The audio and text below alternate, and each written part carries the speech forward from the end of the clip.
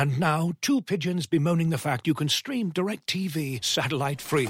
Hey, Frank, a little birdie told me you don't need a satellite dish to get DirecTV. What's little birdie? Was it Jimmy the Sparrow? It's a figure of speech. Point is, you can stream DirecTV over the internet now. Oh, sure. Next you're going to tell me those big birds are made of metal and filled with people, right?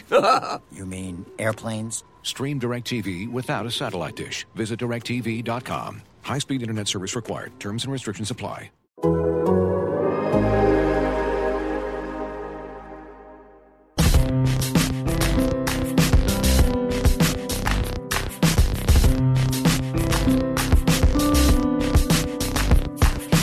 Welcome, everybody, to Soccer 101. My name is Taylor Rockwell, and this week, boy oh boy, it is a topic. A word that looms large in football history, and not in a good way.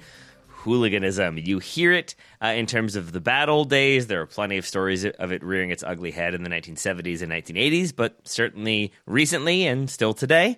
Be it club or international, hooligan groups maintain a presence in global soccer. But how did it first come to be? Why does it remain? Where is it most prominent? Those questions and many more answered. Here with me to do so is a man who, in honor of today's topic, is recording, let me check, shirtless with a Union Jack tattooed on the side of his head and an open can of lager. It's Graham Ruthven. Hello, Graham. Hello, Taylor. Yeah, it was either that or my balaclava and my finest Stone Island attire. I'm ready to go. Let's drive to Millwall. That's what we're doing, right? If you exactly, well said with Millwall. If you'd showed up like fully face covered, I'm not sure how I would have responded to that when you came, when the video first appeared and you were just full balaclava with a flag behind you. I might have been concerned. This is the real me, Taylor. I've had to oppress it for too long, frankly, and so this is my reveal. Yes, mild-mannered Graham, who loves staying inside and having clean sneakers, loves clean sneakers. Actually, maybe that is a part of being in a football firm. It seems. Graham, let's talk hooligans, shall we? And let's start with a sort of history of the term itself, because to my research, there's no specific thing that like definitely is the origin of the term. The closest I could find is that there was it was like a name of a gang, basically, of like Patrick Houlihan, I believe it was, or maybe Hooligan, we're not entirely sure. But either way, they caused some unrest. They would get into drunken fights, and they became hooligans. So first of all, that word hooligan, right? Mm-hmm. So in British dialect, that is something that is very much associated with football, but it transcends football, right? It's a word that's not directly linked to football. Is that a British word? Because it kind of sounds like it is. Is that something that kind of outside of American soccer? I know American soccer fans know what hooliganism is, but is that a British term, you would say? I would say removed from like the American soccer perspective, you hear it as like either like an outdated term. I feel like in 1950s, like, oh, you hooligans, you rapscallions. Right. There's that one. And then I do think it is sort of a general sports fan might know it as a like, oh yeah, British people drinking and screaming at each other are hooligans. Like I think people know it, but I think it's a much less pervasive term than it is certainly in the UK, but elsewhere as well. Yeah, so I just wanted to check that. Hooligan very much seems like a British word, so I was just clarifying that. The dictionary definition is, quote, a violent young troublemaker, typically one of a gang. And football has a history with violence between fans, and that's where the term hooligan and hooliganism comes in. That's the words that are used in this context. But apparently, the story that I found, this is from a Guardian article. Apparently, the word comes from a family of cartoon characters who during the 1800s were in an English comic called Nuggets. That was the name of the comic. Basically, this was a family of Irish immigrants living in London, and they had thick Irish accents, and they would be violent and buffoonish, and they were contrasted against the proper etiquette of the English, of course. Ryan definitely would have bought this comic. I reckon he actually has a few copies hanging around his house of Nuggets. But basically, that was the joke, not a very good joke, and I think I saw some links to the Irish name, which is what you were talking about, Taylor, like O'Houlihan or Houlihan, and that becomes hooligan. So that seemed to be, there are certainly different stories, and when you go back to the 1800s, obviously things get a little bit cloudy, but there seems to be a general agreement that it's something along those lines. Mm-hmm. And so it then becomes a sort of way English newspapers, to my understanding, will categorize like rowdy troublemakers, rowdy groups of people will be hooligans, acts of violence will be hooliganism. I don't know if it is immediately connected to football. That feels like something that occurs in the like middle to later 20th century. Would you agree with that, or do you feel like there's a more immediate connection than I'm giving it? So I think that is broadly fair in terms of connecting that word hooligan and hooliganism to football. In terms of the violence we would now consider hooliganism, that goes a long way back in soccer, as far back as like 7 centuries ago. So in 1314, for example, Edward II banned football in England because the matches between rival villages would end in violence, and he thought it would lead to like wider civil unrest. Then you have a match in 1885 between Preston North End and Aston Villa. That's considered a big moment in like football violence history, if there is such a book. But there was violence between the fans and between the two sets of fans, and from what I could tell, Villa fans pretty much battered the Preston players and fans, like really beat them up. A lot of them kind of ended up in hospital. In 1905, Preston come up a lot for some reason in the early history of football violence and football hooliganism, but several Preston supporters were tried for hooliganism, including a, quote, drunken, disorderly 70-year-old woman following a match. So that's quite an image there. In 1909, you had a riotous Scottish Cup final between Celtic and Rangers at Hampden. And then you get into the 1950s, which is what the kind of period you were talking about, Taylor.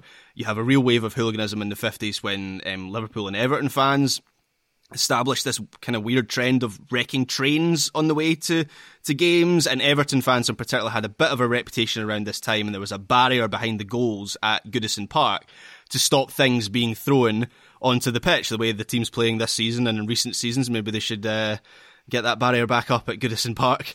And then once you get into the 1960s, hooliganism is established as a part of British and English football in particular. Obviously, you have other incidents around the world, but for this period, I think it's most pertinent to look at British and English football, and you have an average of 25 hooligan incidents every year around this period.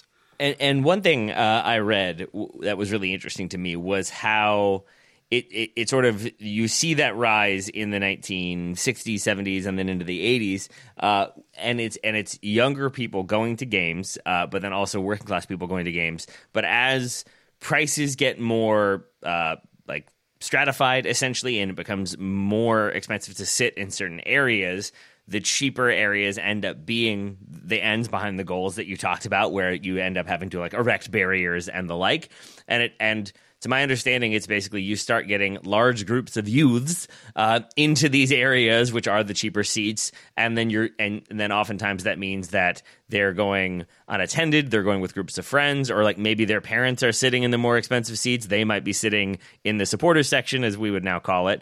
But you then get these kind of like large groups of younger people, generally unattended or maybe unsupervised. And I think it starts off, I shouldn't say starts off, but it feels like it's not automatically hooligan fighting. But I think you can see where you're starting to get the sort of grounds for that to develop. Yeah, I think the 70s and 80s is a really interesting study, actually, with football hooliganism in the UK in particular, because I mean, at a base level, football is a good vehicle for hooliganism because of the way rivalry is at the heart of the whole thing, right? Yeah. So I mentioned in Edward II times, it was rivalries between villages. So that already gives like a ground, a basis for violence, I guess. You have fan bases, once football becomes a little bit more mature, you have fan bases that you don't really need to connect many dots for them to become gangs once you add in violence and intimidation. Like a fan base, I guess, like as in terms of a group of people, like an organised group of people is a non-violent gang in a sense. So I think that's why you have football hooligans and not tennis hooligans or Formula One hooligans. Obviously there's class things going on there as well, which I'll come on to a little bit later on. You don't have that same culture. But then if you look at the peaks of football hooliganism, and we're starting to enter a new peak now, which is related to social economic things as well. But if you look at the 70s and 80s, that's the Thatcher era in the UK. And that's an era where the working class was marginalised, factories and mines were closed up and down the country, which was a huge employer around that time. You have real discontent in the working class, and there are strikes and protests, and of course, football at this point is still very much a working class pursuit. This is before the Premier League era. So hooliganism, the theory goes, was a release for a lot of people who were struggling in life at this time. It was also a way to stick the middle finger up at authorities who were seen as oppressive against the working class, and certainly with the police being involved in strikes and, being there to protect the government in a sense. So there's all sorts of things folded into that era. In the 70s and 80s as well, sporting infrastructure in the UK was crumbling. You had slum stadiums which did nothing to protect fans, and by the time you get to the 1990s, you have the Taylor Report, which demanded every stadium be made all-seater. And just for good measure, in the 70s and 80s, you have the racial element in the UK. And of course, racism is still depressingly an issue in the UK, and certainly since Brexit, racial violence has increased, which is very depressing. But in the 70s and 80s, you had the National Front movement, was this far-right party in the UK that gained a lot of prominence. And this was just another thing that fueled football hooliganism at this time. So I think when people talk about the peak years, I'm not sure that's the correct term, but when football hooliganism was most common, certainly in British football, 70s and 80s is definitely where people go to first. And there are a lot of different complicated reasons as to why that was the case. Yes, but thankfully, the National Front and far-right organizations that are afraid of immigrants are completely a thing of yesteryear in the UK. Oh, yes, of course. Don't fact-check that. Graham, to your point about the kind of response to Thatcherism and the frustration with society that maybe plays a part in the rise of hooliganism, I also think it's a frustration with the way in which society functions and the way in which specifically policing functions. So you mentioned the Taylor Report there. That is obviously in response to the disaster at, why am I drawing a blank now, Graham? Hillsborough. Thank you. Hillsborough disaster. And in that one, obviously the papers blame it on Liverpool supporters and Liverpool thugs, and there are many things that are printed that are absolutely not true. But to my understanding in reading the report, it basically blames it on a lack of policing and a lack of well regulated stewards and sort of clear signage. And there are 3 entrance points into the stands. Only one of them was made clear, so everybody goes down that one. So everybody is kind of crushed into this one area, and it keeps filling and it keeps filling. But that is a lack of effective policing prior to the incident, and then afterwards the same goes. And I do think that is part of it. There's discontent with the police and with the establishment, but also if the police aren't doing a good job of regulating things and aren't doing a good job of protecting supporters, which I do think was the case certainly in the 80s, there's going to be an organic reaction of, well, someone's got to do something. And so if you are, we shouldn't keep throwing them under the bus, but I guess I will. If you're going to a Millwall game and you're in a big group and you guys get set upon by is it the Bushwhackers? Is that Millwall? I think Millwall Bushwhackers. Yeah, that's correct. Like if you're set upon by them or you're set upon by another group, like I think there's a natural response of, well, we need to organize and be better prepared so that next time we're not as vulnerable. And I think that quickly leads to more firms and more factions and a. If it is a sort of common thing that there might be violence, I think that is a strange world to exist in. I don't exist in a world where I might walk out and get hit with a bottle or get punched. But I think if you exist in that world, if that's what your football culture becomes, it's easy to see that as not quite normal, but a thing that happens when you go to football. And with the Hillsborough tragedy, it is obviously fantastic or not fantastic, but it's good in recent years that the true story has come out about Hillsborough, because hooliganism was such an issue in the 70s and 80s that it was so easy for the authorities, for the police, for the government as well, to blame Liverpool fans for that tragedy. And of course, that wasn't the story at all. So I don't believe on a kind of foundational level that fans just become hooligans. I think there are reasons for it, and that's not to excuse it, because of course violence in football is not to be welcomed. But yeah, it's very much a product of the times in the 70s and 80s. And even today, with hooliganism and violence in football unfortunately rising, it's once again a product of difficult times in the UK. Yeah. You mentioned the Bushwhackers, Taylor.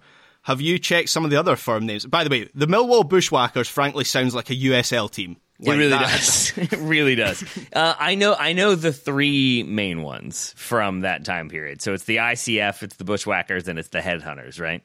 Yeah, so who's the Headhunters? Is that Chelsea? The Headhunters? Mm-hmm. Yeah, I don't think they were in recruitment, to be honest, that with that name. I think there was another meaning to that name. The Derby Lunatic Fringe is one of my favourites. The Hull City Psychos, just straight to the point. I kind of like how frank they are with that. Again, one. all of these could be USL names thus far. But the Bushwhackers is the best one. That, honestly, if I'm a USL franchise looking for a rebrand, I'm calling my team the Bushwhackers. Is it fair to say, the one I've read less about, is it fair to say that Heysel is more of a hooliganism on display and necessitates an anti-hooligan response? Well, obviously the ban of English clubs in Europe comes from the Heysel Stadium tragedy. So I think that was in 1985. And from 1985 until 1990, all English clubs were banned from European competition. So this was a real defining thing for English football. And the 2 decades, 70s and 80s, that takes us right up until the start of the Premier League era. That hooliganism and the Heysel Stadium tragedy was a defining thing right up until the kind of the world we know now. And if we're to look at some other incidents around that time, I mean, Manchester United were also banned after trouble in a game against Saint Etienne. Leeds were banned from Europe after trouble in European Cup final against Bayern Munich. So I think with Heysel, yes, there's certainly a hooligan element there, but there was hooligan elements at every single club, and it certainly seemed to be common when clubs travelled into Europe and played against European teams in big games. Heard. It just feels like there are a few moments that establish we have to do something about this when you start getting those European bans. It does feel like once it becomes not an expected or accepted part of football, but a thing that seems to be an ever-present fixture in a negative way, it feels like then there is a response to it of sorts, which means you do get clubs banned. There is more of a reaction, and I think there's even hesitation for clubs to go travel, for supporters to travel, for tournaments to be awarded to host nations if there's a fear that we might have rampant hooliganism.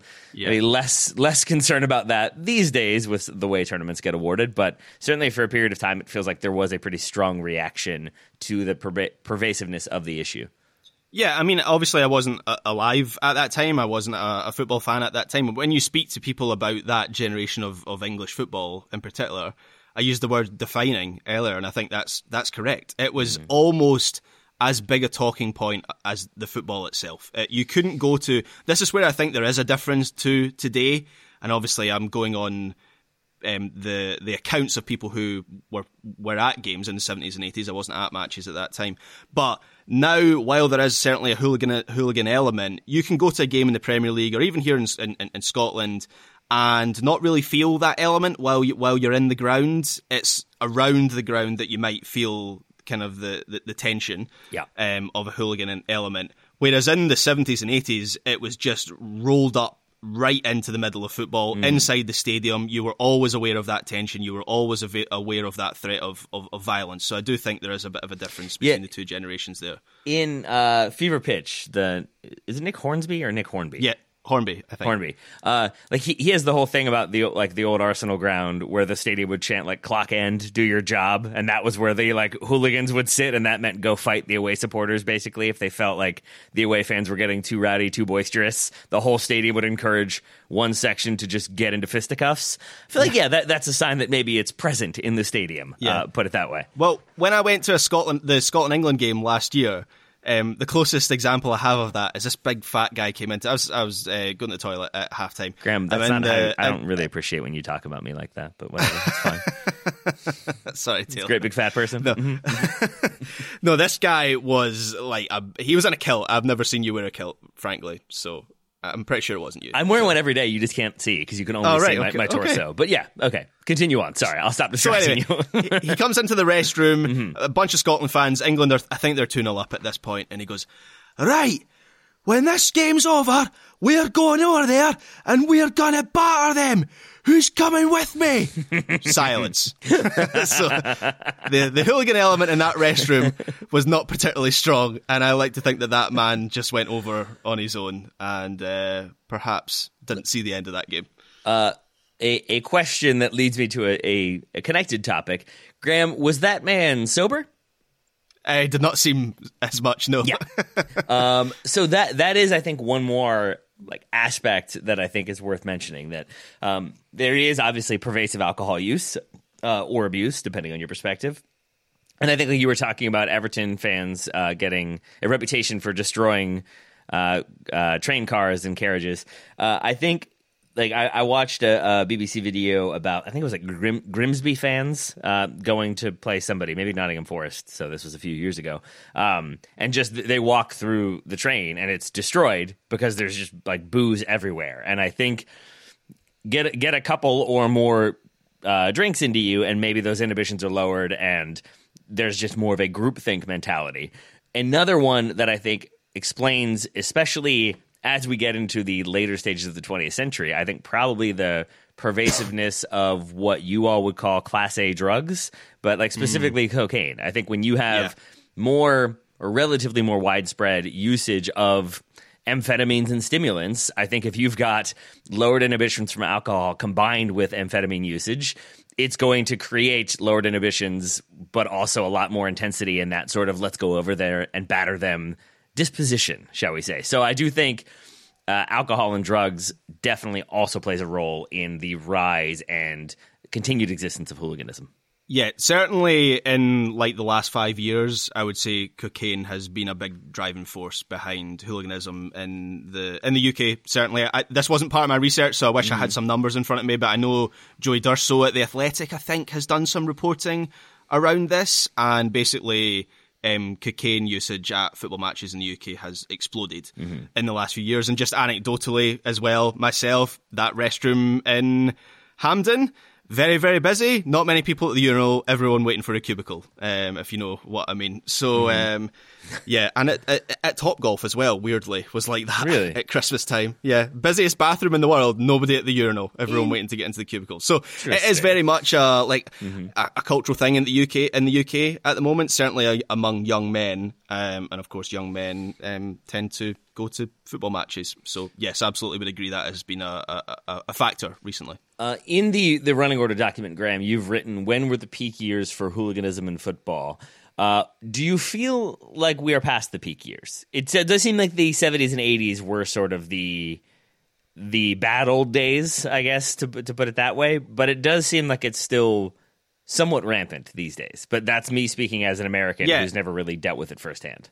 So it's certainly it's prevalent at the moment, more prevalent than, look, maybe I was just young and naive, but 10 years ago I wasn't as aware of the hooligan element as I am now.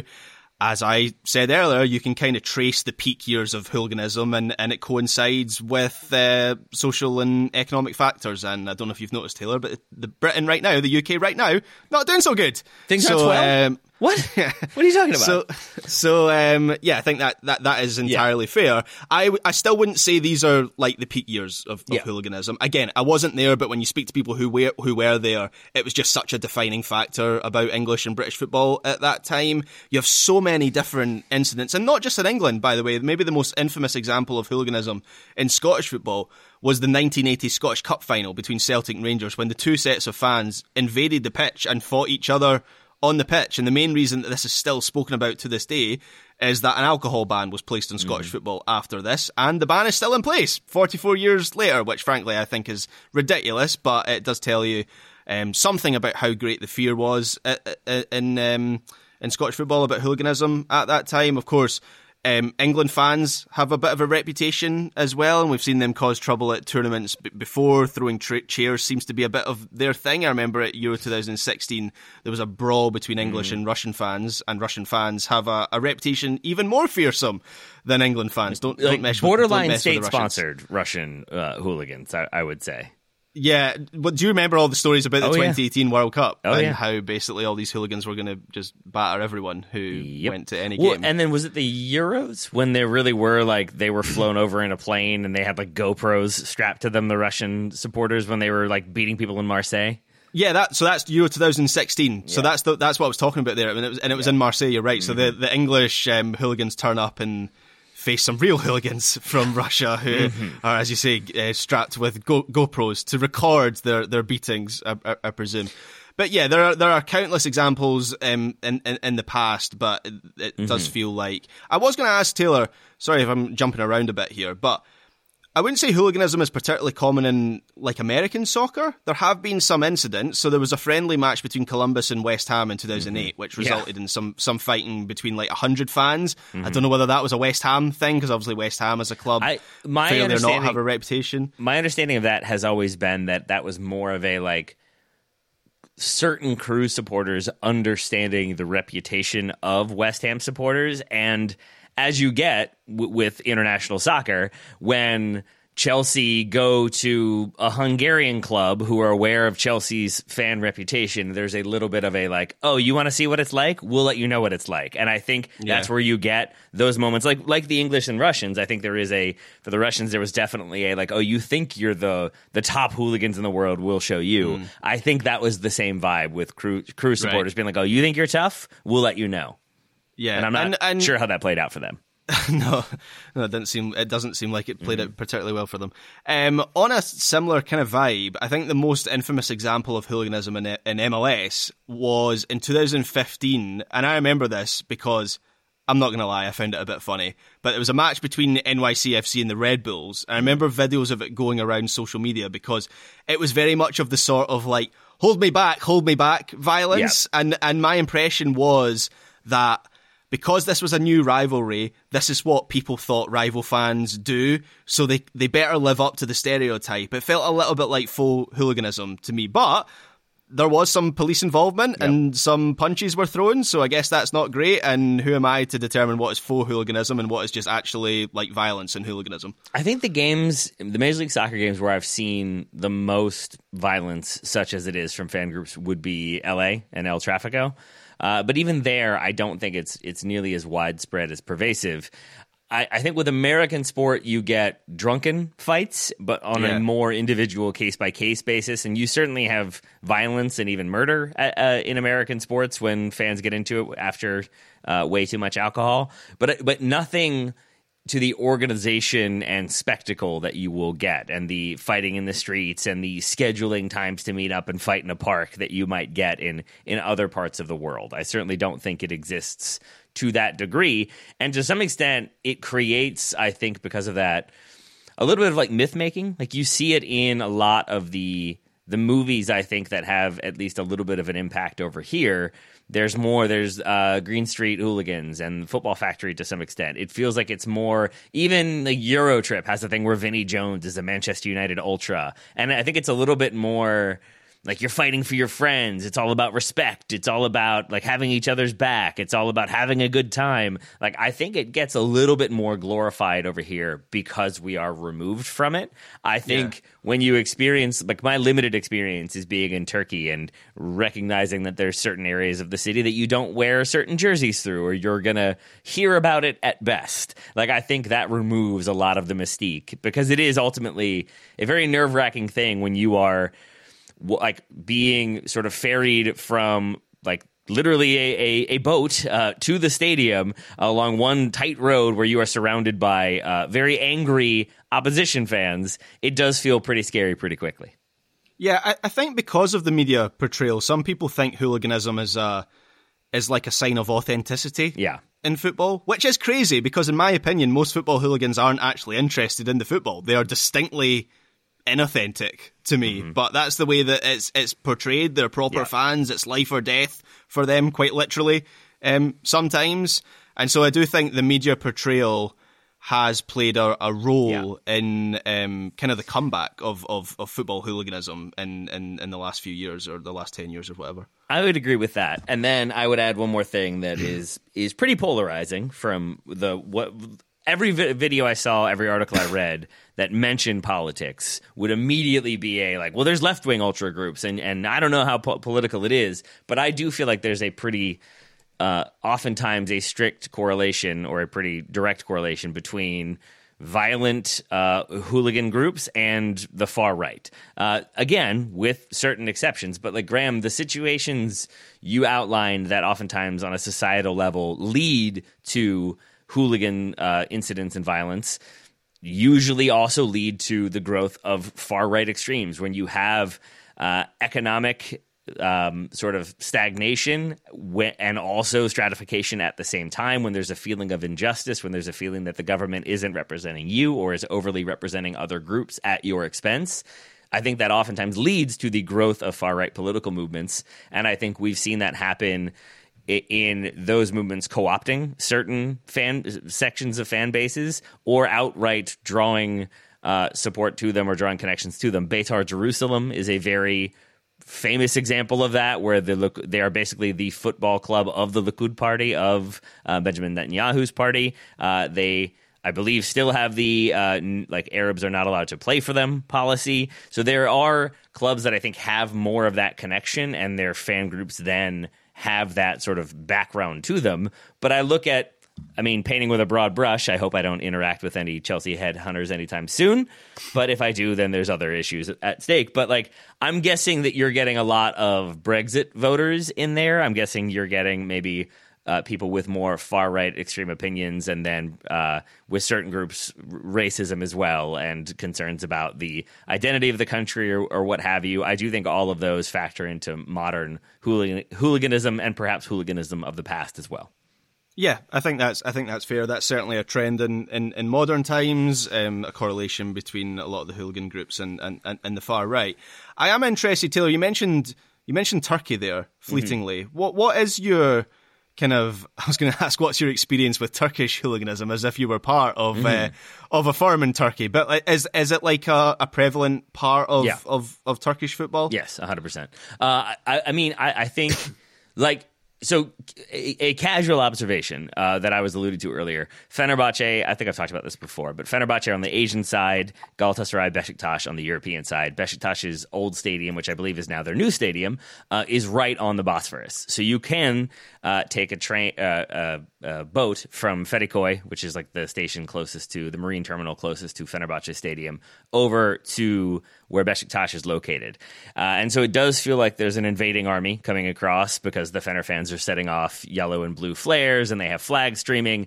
But when they land at this dock, you then have to walk along this one road to get to the stadium. And I remember being there just to observe it, because I had heard it was kind of a spectacle, and seeing many, many groups of teenagers into their 20s drinking and then just hurling bottles from an elevated position down into those supporters. You could see little fights breaking out here and there. There was a really, really strong police presence, and that is for clubs that historically hate each other. But you would get that in other parts of the city as well, where there were smaller clubs in Istanbul. As I said, you don't wear a Galatasaray jersey here. You don't wear a Beşiktaş jersey there. Beşiktaş were more ubiquitous, I would say. They were more sort of accepted in more areas, but you definitely would get a vibe of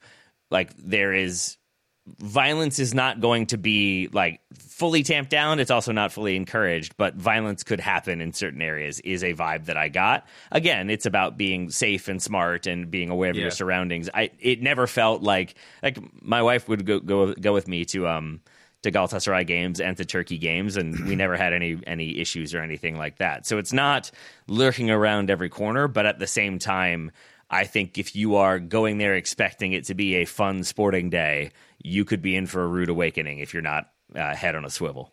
Yeah, and in my research for this, there were a few countries that came up as places where hooliganism would be more prevalent. Mm-hmm. Turkey was one of them, so I was going to ask you, I've asked you about that. England, of course, we've spoken about England. Croatia seems to have quite a rich history with hooliganism. I found countless examples of violence, of fans throwing flares and fighting with, weirdly, a lot of incidents involving Italian teams and Croatian teams. You had a Euro 2016 qualifier between Italy and Croatia suspended due to flares being thrown on the pitch. And then last August, tragically, AEK Athens, easy for me to say, fan was stabbed to death following fighting between AEK fans and Dinamo Zagreb fans. So Croatia seems to be a bit of a hotbed. I found a good number of examples of Serbian fans being involved in hooliganism. You also have the Barra Brava culture in Argentina, which is what it's called, which still exists to this day.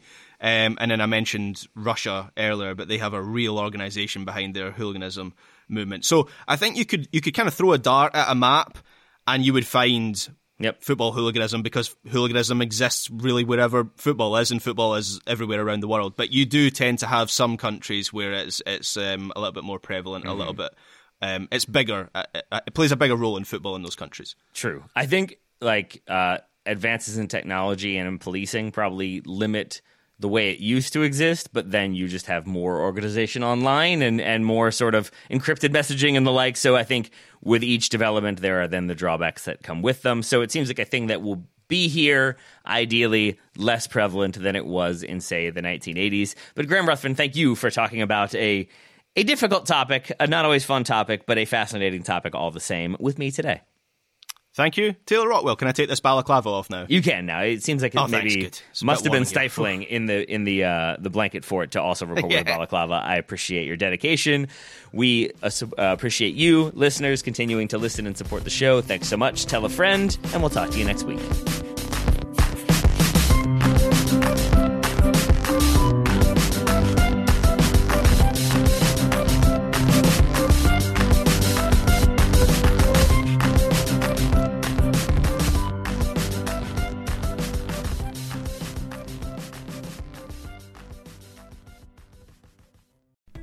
As you've probably heard by now, we've teamed up with BetMGM this season. We'll be using BetMGM lines to make all of our picks, and we'll have special offers for our listeners each week. If you haven't signed up for BetMGM yet, use bonus code The Athletic, and you'll get a 1-year subscription to The Athletic, plus up to a $1,500 first bet offer on your first wager with BetMGM. Here's how it works. Download the BetMGM app and sign up using bonus code The Athletic. Make your first deposit of at least $10. Place your first bet on any game and claim your voucher for a 1-year subscription to The Athletic.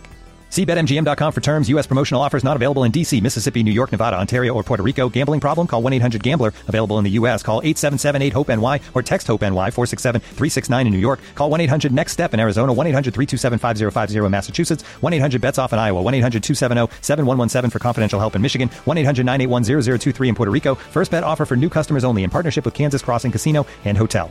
Don't forget, if you haven't signed up for BetMGM yet, use bonus code The Athletic, and you'll get a 1-year subscription to The Athletic, plus up to a $1,500 first bet offer on your first wager.